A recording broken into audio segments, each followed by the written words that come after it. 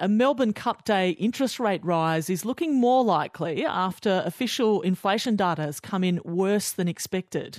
The Consumer Price Index jumped by 1.2% in the quarter, making it 5.4% over the year, in the latest sign that inflation remains stubborn. For more, I'm joined now by our senior business correspondent, Peter Ryan.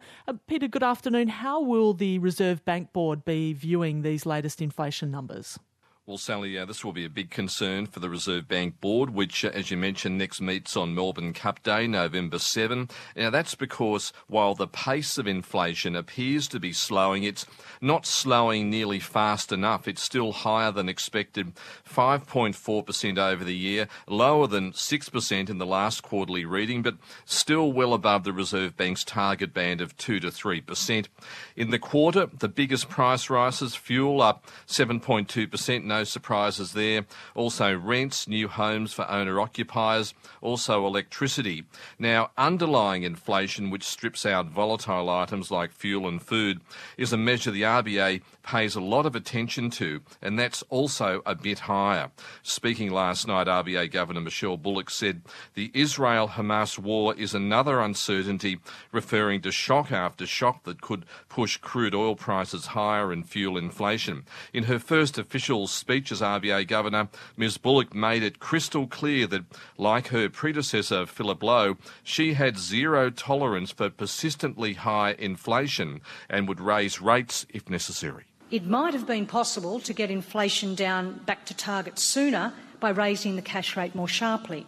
However, doing so would have caused greater hardship for households and businesses and ultimately higher unemployment. At the same time, though, the board has been clear that it has a low tolerance for allowing inflation to return to target more slowly than currently expected. Accepting this would risk eroding public credibility in our commitment to low and stable inflation. And as I've discussed, the long-term cost to the economy, if that were to happen, would be considerable. That's the RBA Governor Michele Bullock speaking in Sydney last night. Peter Ryan, what's the betting now for a Melbourne Cup Day rate rise? Well, Sally, money market bets for a November rate rise basically surged to 66% after the CPI reading hit, so it's looking like a bit more than a 50-50 bet at the moment.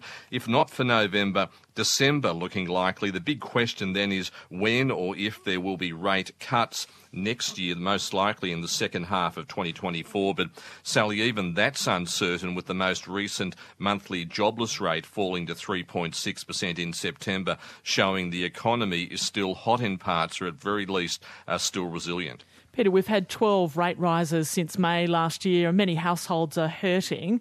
Will the RBA board take this into account at its November meeting? Well, Sally, the good news is that spending is slowing, demand is slowing, so the 12 rate rises since May last year are working. But Michele Bullock says some people still have significant savings buffers, which they might be using to insulate themselves from rates pain. Also, real estate prices are rebounding, which means some people might feel more wealthy on paper. But on the other hand, we've heard that as many as 1 in 2 borrowers who've maxed out their home loans don't have enough income to meet their everyday needs. So it's a complex picture, but one thing is very clear. If you thought Philip Lowe was tough or hawkish on inflation, Michele Bullock looks even tougher, meaning that Melbourne Cup Day decision is going to be a very close one. That's Peter Ryan there.